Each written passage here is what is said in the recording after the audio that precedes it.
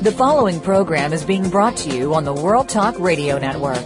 For more information about our network and to check out additional show hosts and topics of interest, please visit worldtalkradio.com. The World Talk Radio Network, where the world comes to talk. The views and ideas expressed on the following program are strictly those of the host or guests and do not necessarily reflect the views and ideas held by the World Talk Radio Network, its staff, and management.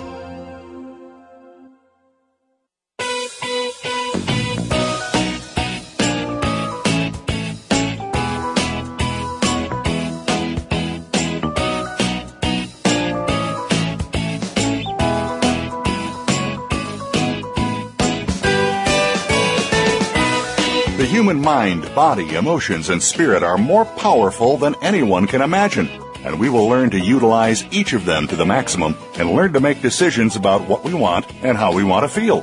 What a concept, and one we will explore today on the Self-Improvement Show with your host, Dr. Irene Conlon.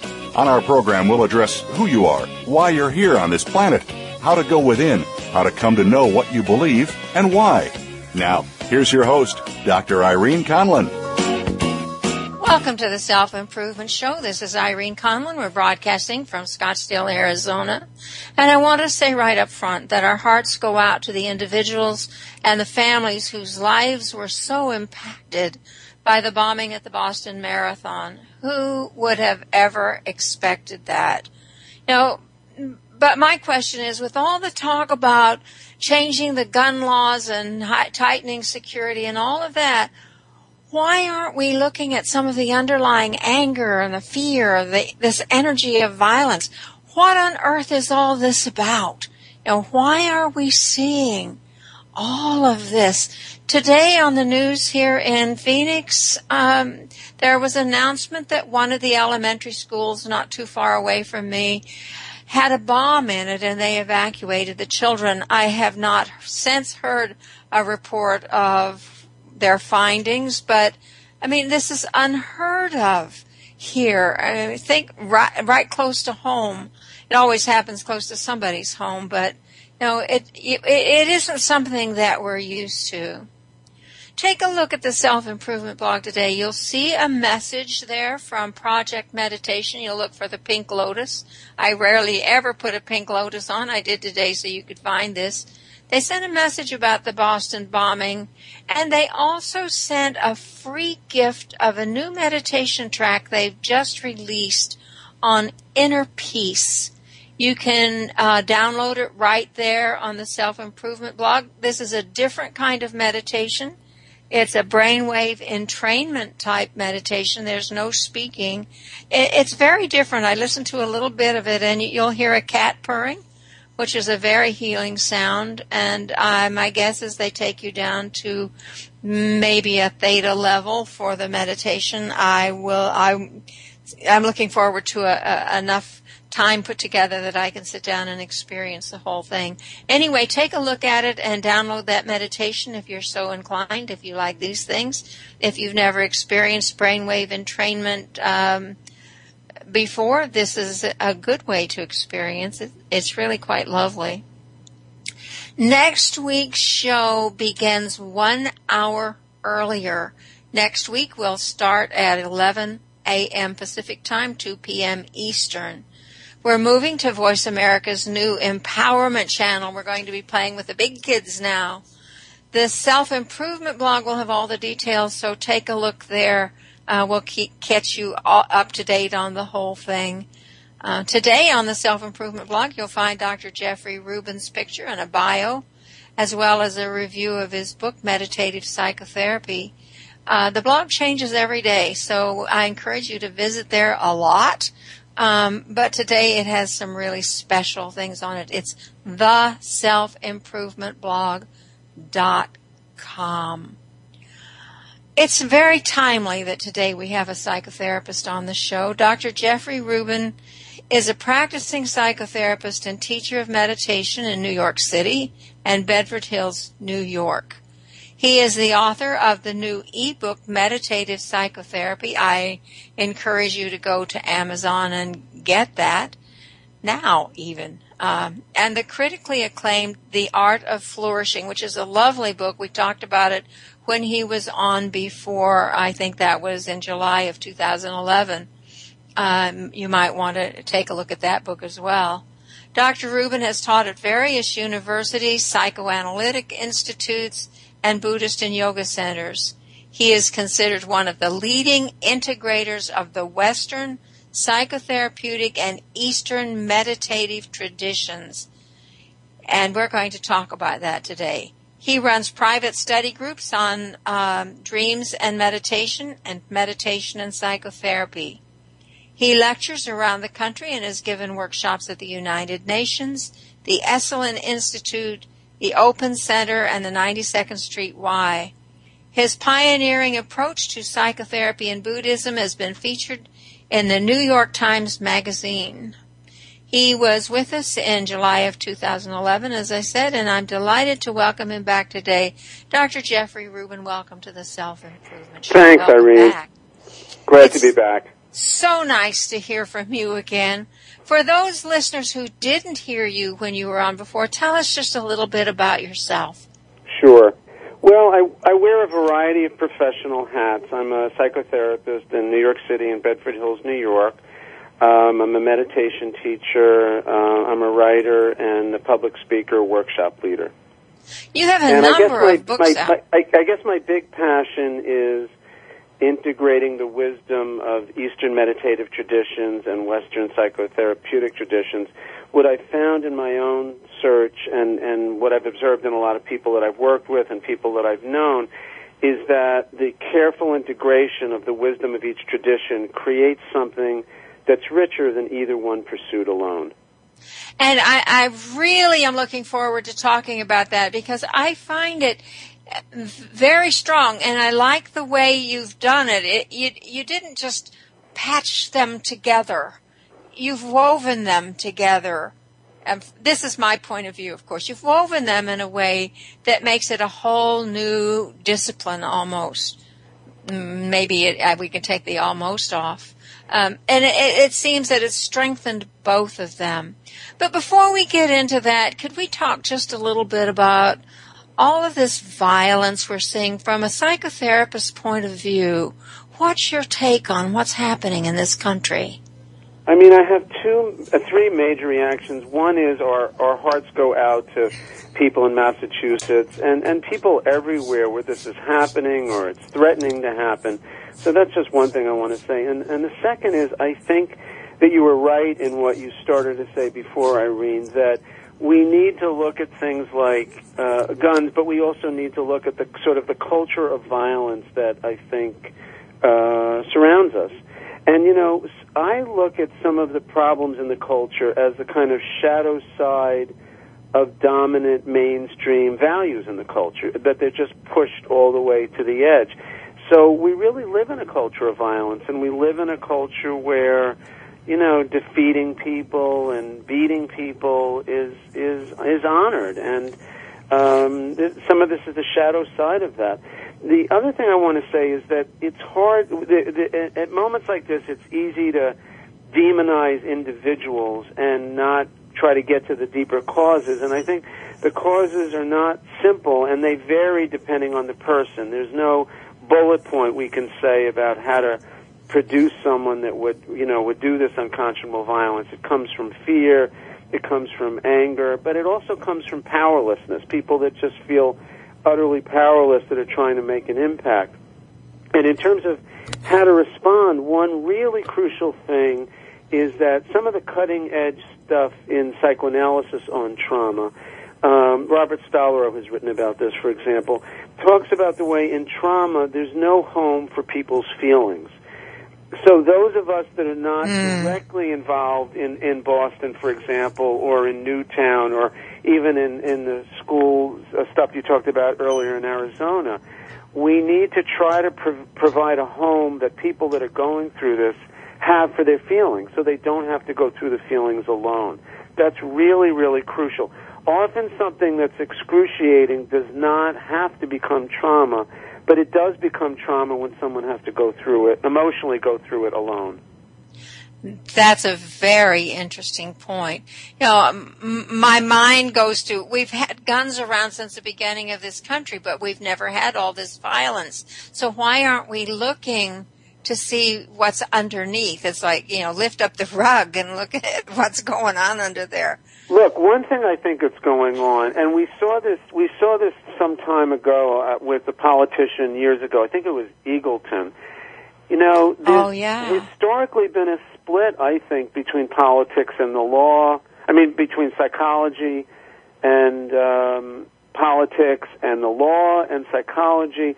And I think there needs to be an integration of them both. And I think that public figures often look superficially for the solution. And then we have a populace that is frustrated and that wants, we have a culture with the internet that's pulling for bullet point responses to things, and we've gotten intellectually lazy, I think, and we need to get to the root causes more than we tend to, but it doesn't play very well. It's not very PC to say that, but often you'll see politicians and their answers to things are Band-Aids, instead of getting to the root causes. But we need to look more at the root causes if we really want to shift the culture, right. I think. Well, we have such an instant society. We want everything done right now, and so we almost push them to find a quick fix. What do you think is the influence of the absolute wall-to-wall coverage of the media on these things? We get little tiny details, hour after hour after hour. If you keep, I don't watch it, but every time I turn it on, it's still going. So I turn it back off. Well, I think, I noticed, live in New York, and I noticed after 9/11 that some of my clients would have trouble sleeping, and when we explored it, one of the things that came out was that they'd be listening to late-night talk radio, or they'd be watching constant accounts of negative news, and one way I came to understand it was that they were desperately trying to make sense of what eluded them. So, hearing the 25th account of the Patriot Act or a bill getting passed or defeated was a way to attempt to make sense of it. So I think that's one thing that's going on. Another thing that goes on, it ends up making people anesthetized and numb, I think. What about if you feel like nobody sees you, nobody knows you're there? If you do this violent thing, you're going to be on endless news. Is that a factor? Absolutely. That's why I used the word powerless before. And this is not very PC either, but we like to, demonize people that do this, and we like to just think they're sick and they're mentally ill, and they are trouble. But what we don't see is that they also can be vulnerable, and they can also have gone through hell, and that some of what they do some of the time is a kind of Band-Aid solution to a deeper problem that's going on in their life that they don't even understand. So sometimes the way people handle powerlessness is try to strike out in the wrong sort of way to feel less powerless. Interesting. It's a hard one. I wish we could have more public dialogue of the deeper issues that are happening or at play here, instead of some of just the superficial reporting. And the other thing is, see that happening. The populace correctly picks up that most of the politicians, frankly, don't really care about what's the right thing to do. They care about what's the expedient thing to do. So, I think we saw this. We see this with the voting on the guns, for example. They're not saying what do we really need, and there are less and less people in the culture right now who I would call honorable. You know what I mean? That have a set of values that they're standing beyond, and that's what we need in public life right now. People I couldn't agree with you more. I'm sorry? I couldn't agree with you more. I wish we had some statesmen. Yeah. There are no statesmen, or there are few, very, very few statesmen. And that's what we need, too. So that throws the populace back on sort of knowing that there's escalating negative stuff going on, and there's no one sort of watching their back. There's a crisis of trust in the culture and a crisis of faith. And we look at our politicians and feel even more powerless. Yes. Or less powerful. I don't know the best way to say that.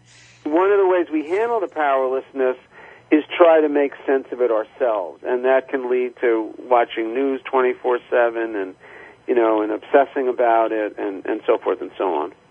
And my 9-year-old grandson is here on school break, and he keeps running in to see if I know whether they found them. He's just really tuned into it. And it's sad for me to see that he has to grow up with this kind of thing. Yeah. It's literally traumatic in that it's the unthinkable coming into daily life, that which we can't process coming into our daily lives. My guess is that you're going to see more and more people who are coming to see you because of the trauma they're experiencing with all of this, in their own neighborhoods, or just hearing about it on the news, or how do I deal with this? What's happening to me? And I think in the Northeast, in the last year, there have actually been 3 what I call cultural traumas. The storm was a cultural trauma in that the unthinkable happened, which is people were not safe in their own homes, and then Newtown shootings. Yeah, so it's overwhelming for people, and then they just try to make sense of it best as they can. And then a celebration, it really is what the Boston Marathon is. It's a celebration of health and endurance, and it was Patriots Day. It was all the good things that we come together to do. Yeah. And it happened there. And that takes us right up to time for a break. And when we come back, we're really going to get into talking about this wonderful new book, The Marriage of Meditation and Psychotherapy. This is Irene Conlon with my guest, Dr. Jeffrey Rubin, saying stay tuned. We're going to be right back with more on the Self-Improvement Show.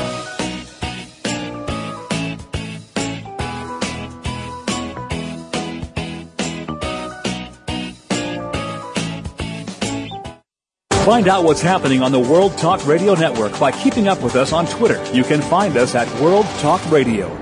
Want to know what's going on behind the scenes with your favorite World Talk Radio Network host? How about what's new with our network? Make sure you check out the iRadio blog, a look at what's hot at World Talk Radio and beyond. Visit www.iradioblog.com today. Get the inside scoop on every channel on our network, including breaking news, featured guests, blog posts from our hosts, and much more. Make sure you sign up for our newsletter for even more inside action. Visit iradioblog.com today and stay connected.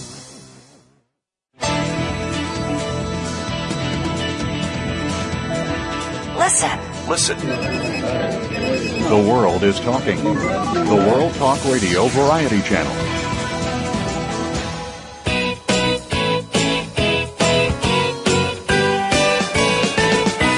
You are tuned in to the Self-Improvement Show with your host, Dr. Irene Conlon. Got a question for Irene or her guests? Call into our live show at 1-866-613-1612. That's 1-866-613-1612. Connect with Irene via email. Our address is theselfimprovementblog@gmail.com. Now, let's get back to the Self-Improvement Show. Here again is Dr. Irene Conlon. Welcome back to the Self-Improvement Show. This is Irene Conlon, my guest, Dr. Jeffrey Rubin. We're going to talk about his wonderful little book, Meditative Psychotherapy. Dr. Rubin, this is really a whole new idea about an approach to helping people to psychotherapy. How did you come to realize that you could combine meditation with psychotherapy and come out with a whole new way to help people? I've studied both for a long time and felt that both were enormously helpful in my own life and in the lives of a lot of other people. And I began to feel that the ways they were often brought together were pretty good, but we could do much better. Even today, and I first got into it a long time ago, and even today, what the integration often is therapists meditating or clients meditating. It's basically how Eastern meditative traditions can help Western therapists or clients in therapy. And that's great, but I think we can we can do much better. And what I'm trying to do in this book is create an open dialogue, a reciprocal dialogue, where we respect each tradition, we admit where they're different, they're both open and vulnerable and willing to learn from each other, and then we see what new things can happen when they're brought together. And what I began to see over time, Irene, is when I approached the dialogue in that spirit, all sorts of new things emerged about how they could help each other. And so this model of what I call meditative therapy, which has three elements, it's what I call genuine listening, where you listen to someone, not listen for confirmation of what you already believe. And you listen on two channels at once, to what's conscious, what's being stated, and what's hidden, what's not being stated. So the first is genuine listening. And the second stage, which deviates from a lot of the attempts to bring together meditation and therapy, is what I call understanding and meaning, where you're interested in translating or decoding what emerges when you listen. Because what happens to a lot of people meditating is they tune into what's going on in their minds or in their bodies, and they don't quite do enough with it as they might. In other words, they feel it, they experience it, and then they let go and move on to the next thing. But what I say to people is that feelings are like letters to ourselves from ourselves. And when we don't listen to them, like when we don't pick up mail, certain kind of mail, we're going to get a notice from the post office. And the notices in our own being or dreams or nightmares or physical symptoms or major illness. So a lot of times what I've seen with a lot of meditators is they end up getting too detached from what they're feeling. They feel it for a bit, but they don't go into it enough. They touch it and they go away from it too much. And what I'm really talking about here is how to use meditation and any kind of awareness discipline. It could be Tai Chi or yoga or yogic breathing, to touch into what we're experiencing and then to go into it and figure out what it means, what it's trying to say to us. There's a line in the Talmud, a dream unanalyzed is like a letter unopened. Yes. So what I'm suggesting in this model is that we open not every letter. Some things that go on in our minds are just kind of spam.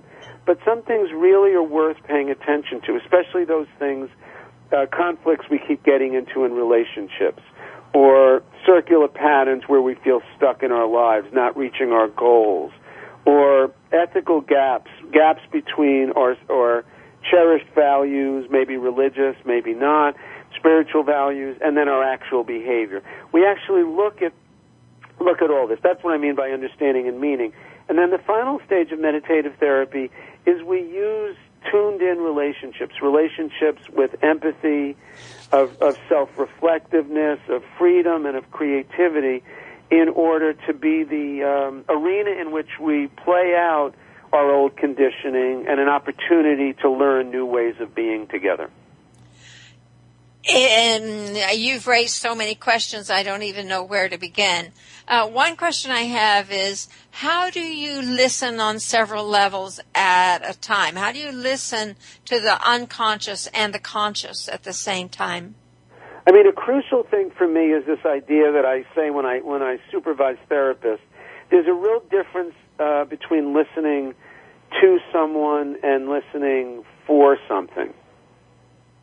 And I had this experience years ago with my first yoga teacher, Joel Kramer, where I took a walk with him. He's a wonderful writer and teacher in Northern California.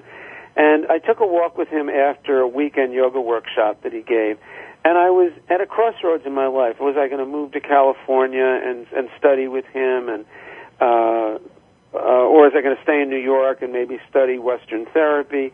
And I felt this quality of attention when he was listening to me, that he had no agenda. And he ended up saying, what I'm hearing is you need to stay in New York and study therapy. In other words, he wasn't listening in what I call an autistic way, where you believe something and you're listening for confirmation. A lot of the public political discourse is autistic listening. No one's ever convinced. Everyone already has the answer. No one really listens to each other. And this quality of listening I'm talking about is really different. You know it when you're in the receiving end of it. You can feel it. It's when someone is just really listening to you without an agenda. They just want to, it's like an artist looking at an animal or looking at a tree, And they're not judging it's good or bad. They're just taking in what it is. It's isness, you could think of it as. And so when you listen in that way, it becomes easier to pick up what's being stated and also what's being ignored. I call it stereophonic listening on two channels. But it's easy to do that when we're holding whatever we believe lightly rather than tightly. And this is what you call listening with a beginner's mind. Exactly. You don't know, as some so of you you can't may know judge. out there, what Irene is referring to is this important line from a wonderful Zen book by the founder of the San Francisco Zen Center, Shunrei Suzuki Roshi, and he said, in the mind of the expert, possibilities are few. In the mind of the beginner, possibilities are endless. Always keep beginner's mind. Now, there's a place, of course, to be an authority and to be an expert. We need that in the culture. You want your dentist to be an expert. You want the car mechanic to be an expert. But in human interpersonal realms, we also want to have this spirit of openness, where one is not convinced ahead of time, but there's room in the mind, there's room in the heart to take in what the other person's saying. In a relationship, you want to be able to hear what your partner's saying, not just keep discovering what you already believe. Irene, I believe that a reason that a lot of therapists get burnt out is not just managed care or the contemporary quick fix environment that affects clients and makes them some clients want quick fixes. That's all true. But another reason I think a lot of therapists get burnt out is I think it's boring to just discover what you already believe. You don't learn anything new all day long. I'd go crazy if that happened. Do you know what I mean? I do know what you already have it in your mind what they're going to say. Yeah. Or what you want them to say sometimes. Yes. In the Art of Flourishing, I call this in a chapter on relationships and intimacy, I say that over a long period of time working with couples, the biggest obstacle I've seen to couples' success and intimacy is not what we would tend to think. I don't think it's money, although that can stress people out. I don't think it's in-laws, although that can stress people out. I don't think it's kids, although that can stress people out. I think the biggest thing is this paradigm, this model of trying to win. Because once you're trying to win, you have what they call a zero-sum game. To have a winner, you have to have a loser. And so if you defeat your partner, they're just going to seek revenge at a dinner party when there are other people around and you're held hostage and you can't go anywhere. They're going to come out with something, hurtful. They're going to feel disappointed. So it's not a good model to have people trying to defeat each other in a relationship. How do we get from competition to cooperation in society, in relationships, in government, and how do we get? We're a very competitive society. Competition has a real value. Evolutionarily, it does. It hones excellence. It really does. We need to see that needs to be blended, integrated with cooperation. And one way of doing this skillfully is to show people it's actually in their best interest to be more cooperative. Because we all know this. We know that when we go the extra 9 yards with someone else and we say, say more about where you feel I'm not hearing you, or say more about what you feel I'm doing that's contributing to the problem. If they're a good-hearted, fair person, they will return the favor. And then you start what Bill Bradley in Values of the Game, his reflections on what he learned about life from his basketball career, he calls a virtuous circle instead of a vicious cycle. A lot of the time we're involved in a vicious cycle. It's what people quoting Einstein in 12-step program call insanity, continuing to do what doesn't work and expecting different results. That's a lot of what we call relationships, and that's a lot of what we call, political conversation. But if I had the power, what I would do is show people it's not actually in their own individual interests. But if they cooperate, it's going to come back to them because the other person, again, if they're fair-minded, is going to try harder to return the favor. And then you start this virtuous circle going, where I try harder because you've tried harder, and now you try harder because I've tried harder, and that becomes the new normal. And it opens up a whole new way to dialogue, doesn't it? Exactly. One of the things, I was once at a party next to Peggy Noonan, the columnist for Wall Street Journal, and who wrote, I think she was Nixon's speechwriter. And I said, one of the interesting things about talk shows is that there's almost no dialogue. And she said, what do you mean? And I said, whether it's left wing, right wing, I don't care. Does the host ever learn anything new? Rarely. Because what they do is either they pick a guest who confirms their views, or they pick a guest who's a foil that they can critique or deconstruct. That's not dialogue, and that's not learning anything new. And the other thing is, once one does this oneself, it feels so much more real and alive to listen in this way.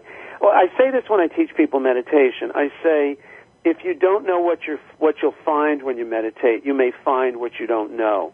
And that's heartwarming, that's exciting, it's vivifying. It makes you come alive when that happens. So and on that note, Dr. Rubin, we need to go to break. And when we come back, I want to pick this up and talk more about meditation. Stay tuned. This is Irene Conlon with Dr. Jeffrey Rubin, and we'll be right back with more.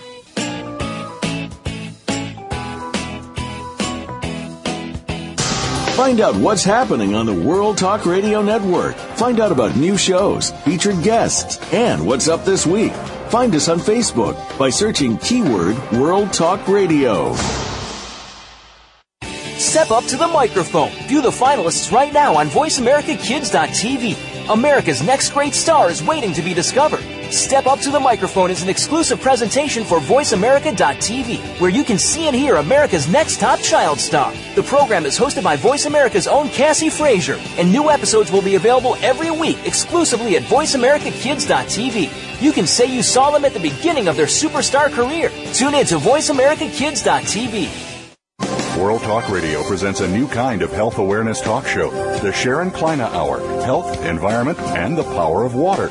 Show host Sharon Kleina interviews leading scientists to discover how each of us can become proactive in protecting our personal health environment in an increasingly unhealthy world. Every show offers new information that could save your life.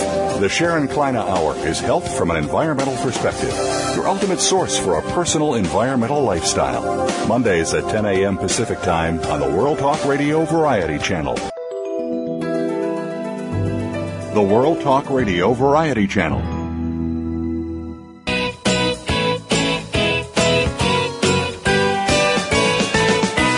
You are tuned in to the Self-Improvement Show with your host, Dr. Irene Conlon.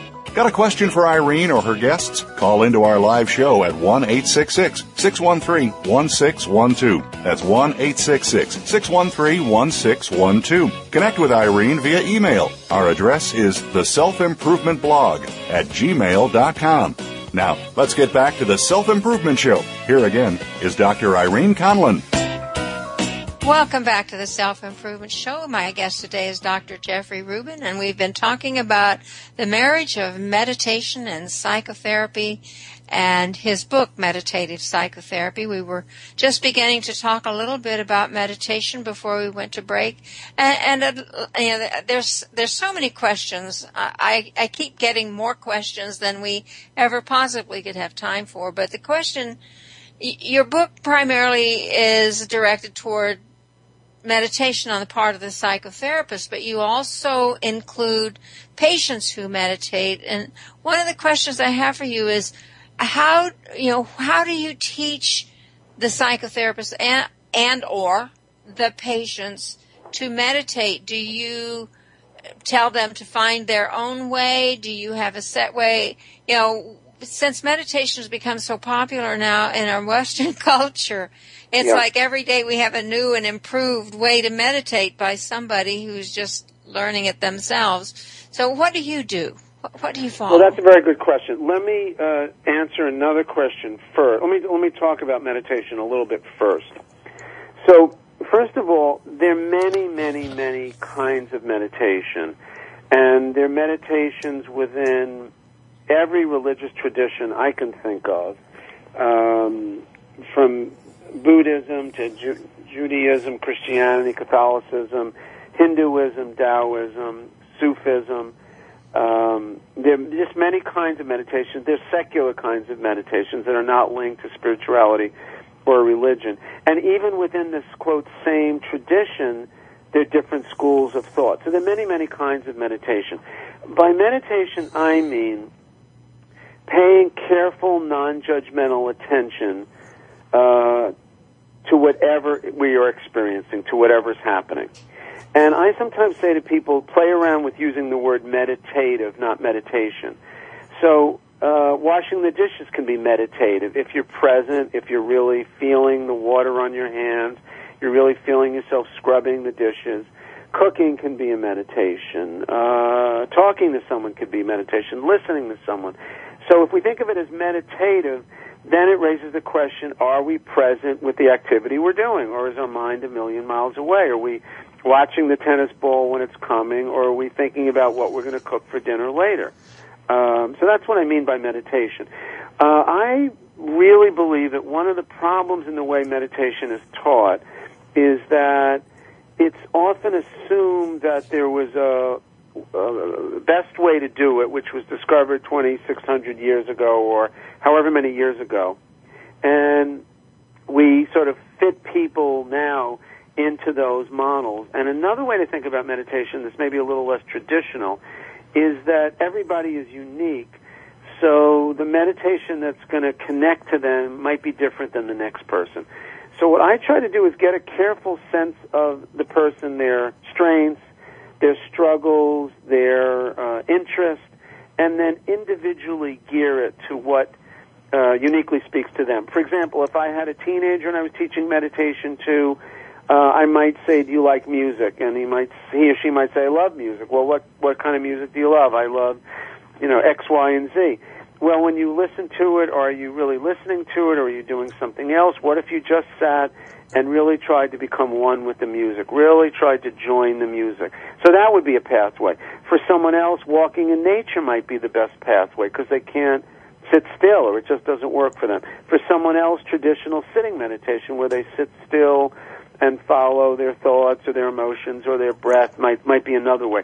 So I try to individualize it for each person, and I don't use any one set approach with everyone. I don't think that's the way to go.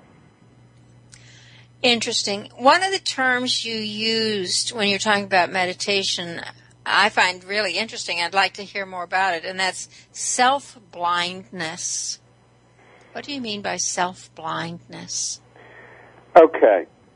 Some of what is called meditation, I think, is bad science. In that, in good science, you have a theory, and you try to disconfirm it, and then you notice the feedback, the results.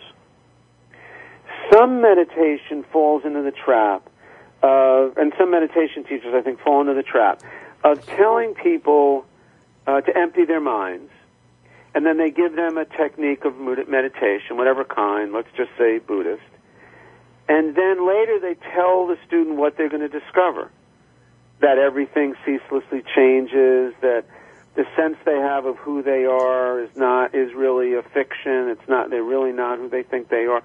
And so what they're doing is emptying their minds and then filling it with ideas from a particular meditative tradition. So and then the students are predisposed to discover what they're looking for. That's bad science. What that can do is create pockets of self-blindness where you can't see if there are things that contradict the theory that you're hunting for.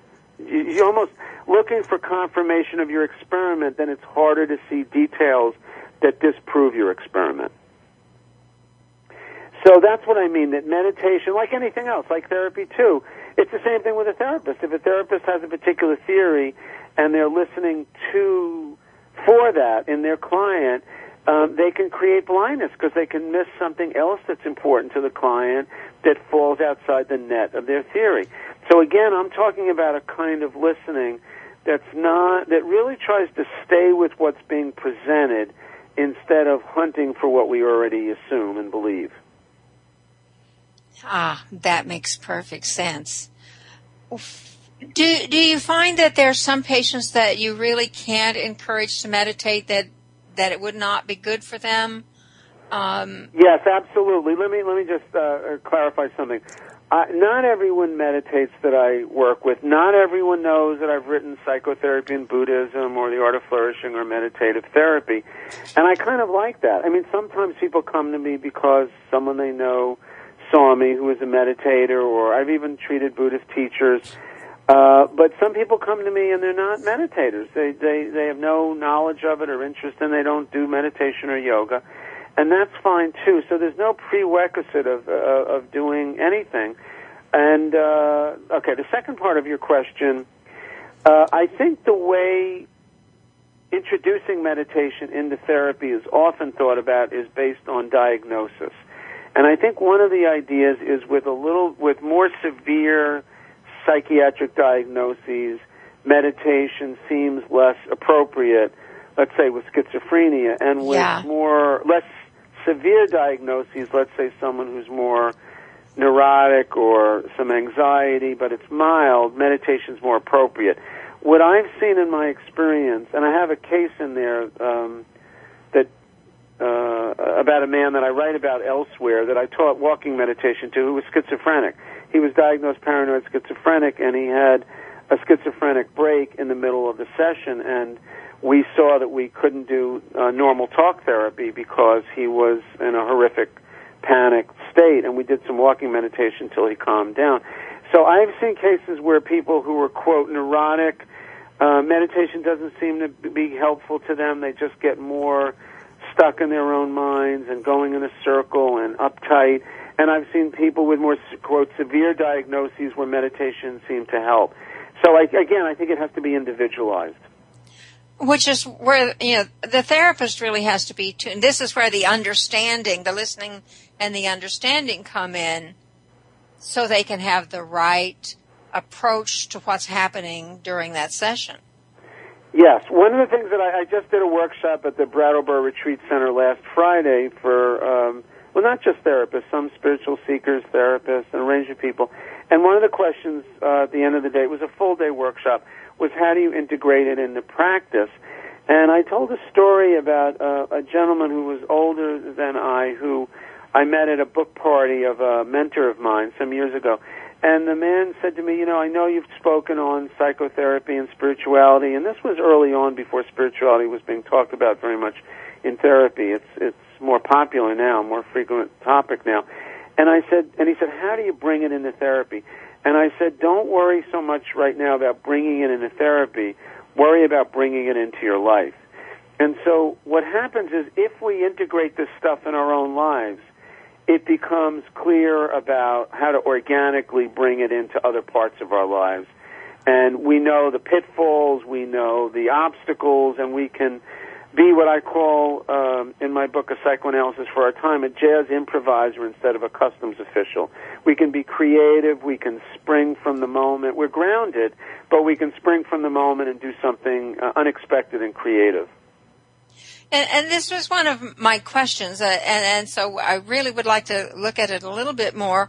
In this marriage that we're really, you call it an engagement, they're not married yet, of meditation and psychotherapy, you really are introducing the spiritual element into therapy, which I find wonderfully refreshing, and a move toward being a little more holistic.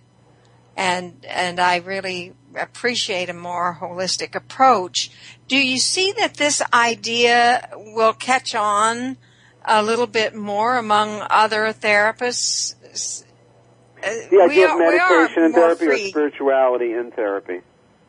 It just seems that it's, for most people, an important component of their therapy. And I think I read more and more. I say this in Art of Flourishing in the spirituality chapter, bringing spirituality down to earth and into our lives, that more and more people, when they contact me to explore whether they want to come for therapy, they ask if I have a spiritual orientation. So I think you're right. There is a sea change in the culture where more and more people are exploring these domains and also interested in whether their therapist will be open to it. Ah, nice. Can we talk a little bit about liberated intimacy? Tell me a little more about what you mean by that term. It's one of your third... I've lost my word.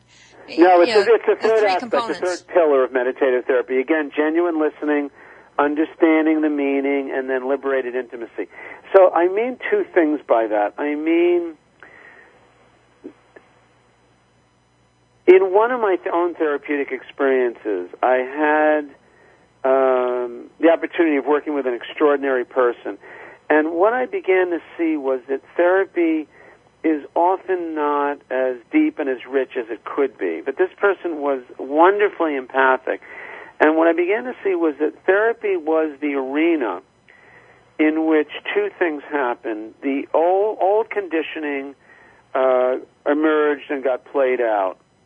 And there were pathways to new forms of relating, new possibilities emerged. So, in other words, it's like the therapeutic relationship became the arena in which you could see what was wrong and what needed healing and compassion, and you also had pathways to transformation.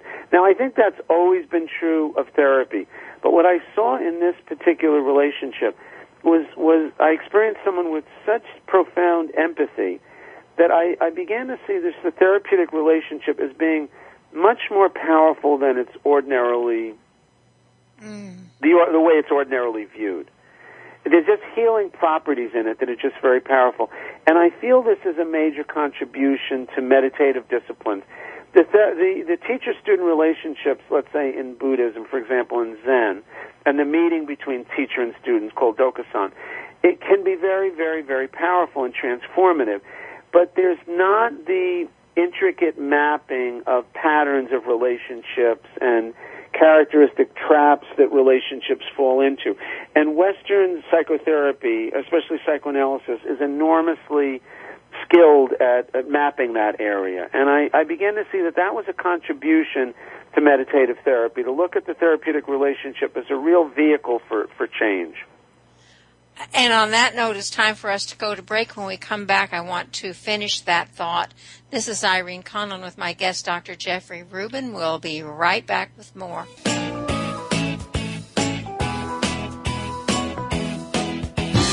We're making it easier to listen to the World Talk Radio Network live wherever you go on iPhone, BlackBerry, or Android. Download it from the Apple iTunes App Store, BlackBerry App World, or Android Market.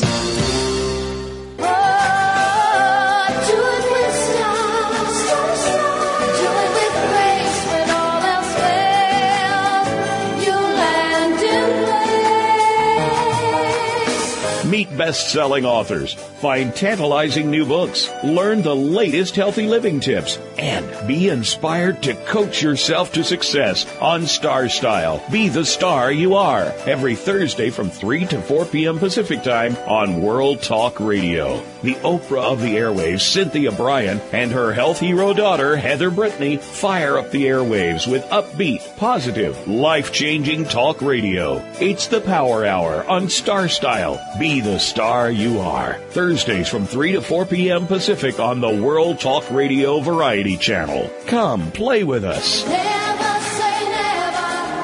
Live your dream.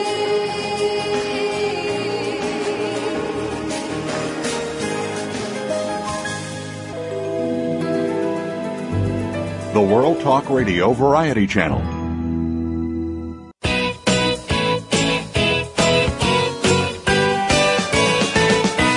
You are tuned in to the Self-Improvement Show with your host, Dr. Irene Conlon.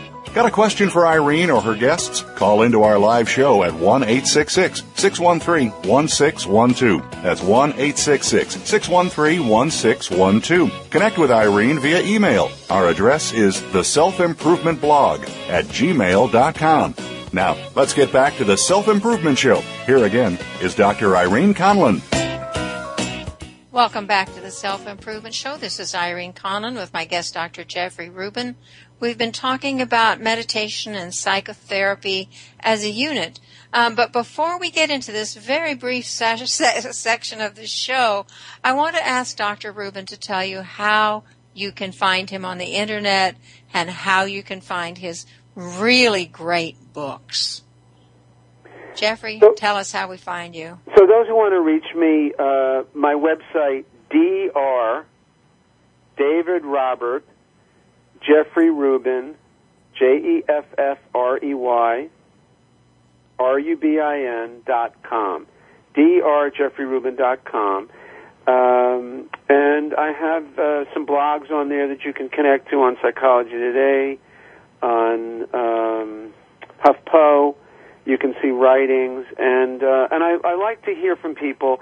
I feel like I'm just standing on the shoulders of my teachers, and there have been some wonderful teachers I've had, starting with Joel Kramer, and wherever, if my work has any creativity to it, I feel like an enormous part of it was the generosity and the concern and the support they showed. So I love trying to help people on their own path. So if you have questions, if you read any of these books and have questions or want to engage in a dialogue, please feel free to contact me. It's not a burden, but it's a pleasure for me. How do they find your books? All of them. I think you can click on my website. You can order them. You can also order them from the publishers. The Art of Flourishing is Random House, or you can get it from Barnes & Noble or Amazon. And the new ebook, Meditative Therapy, The Marriage of East and West, is an ebook that you can get from the Kindle store. But I think you can download it to your Kindle.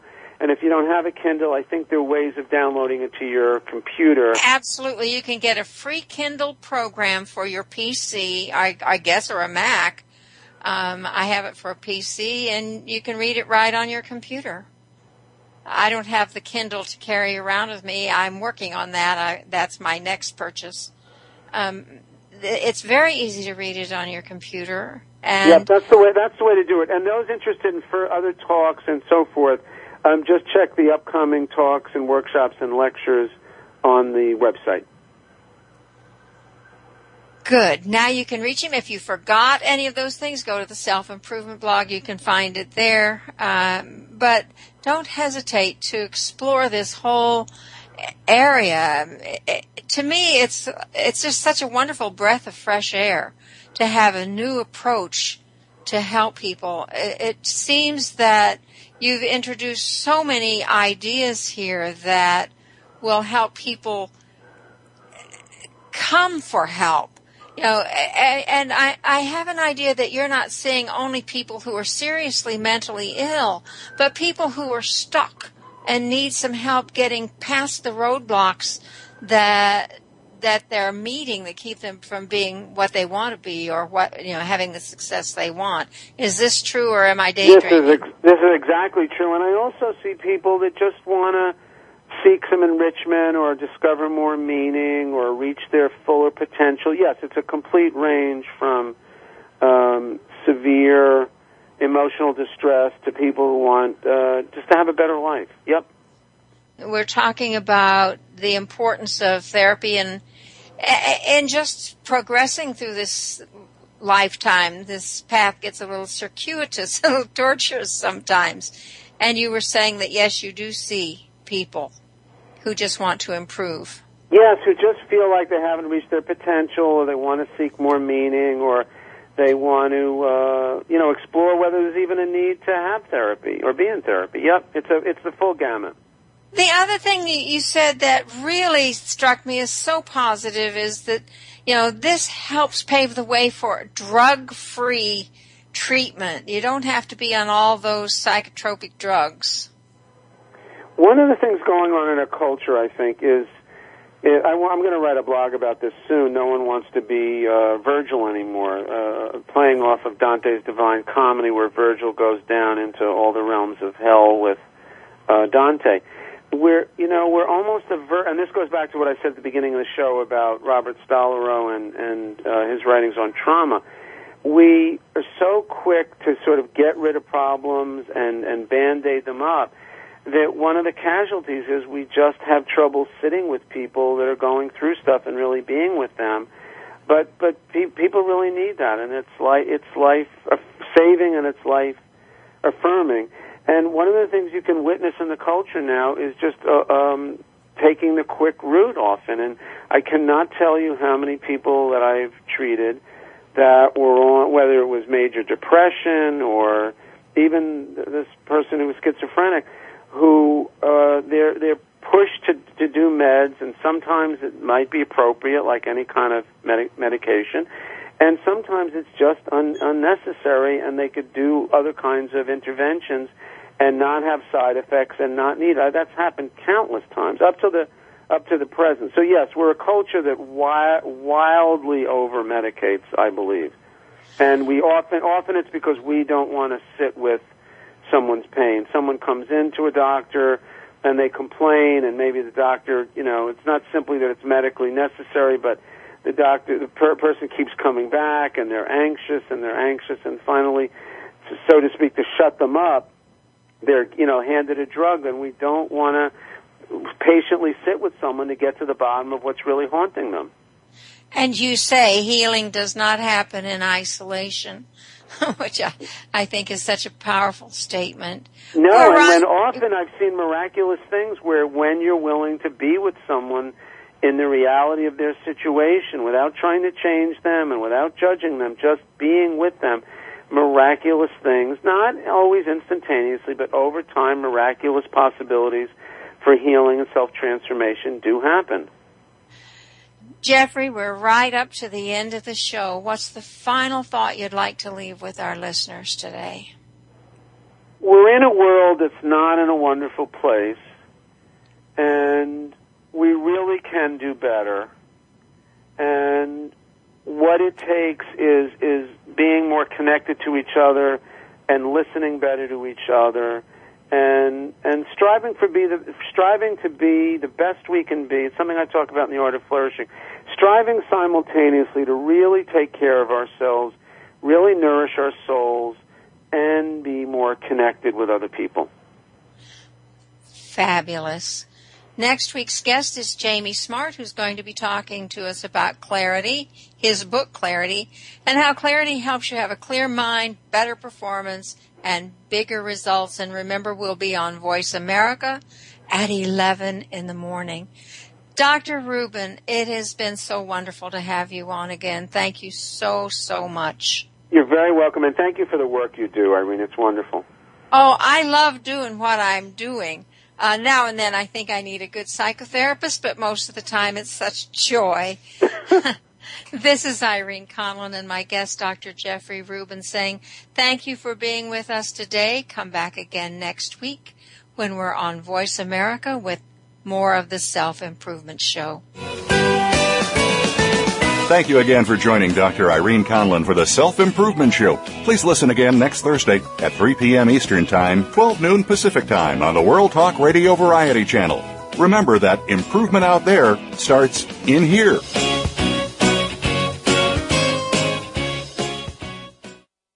Thanks again for listening to the preceding program brought to you on the World Talk Radio Network. For more information about our network and to check out additional show hosts and topics of interest, please visit worldtalkradio.com.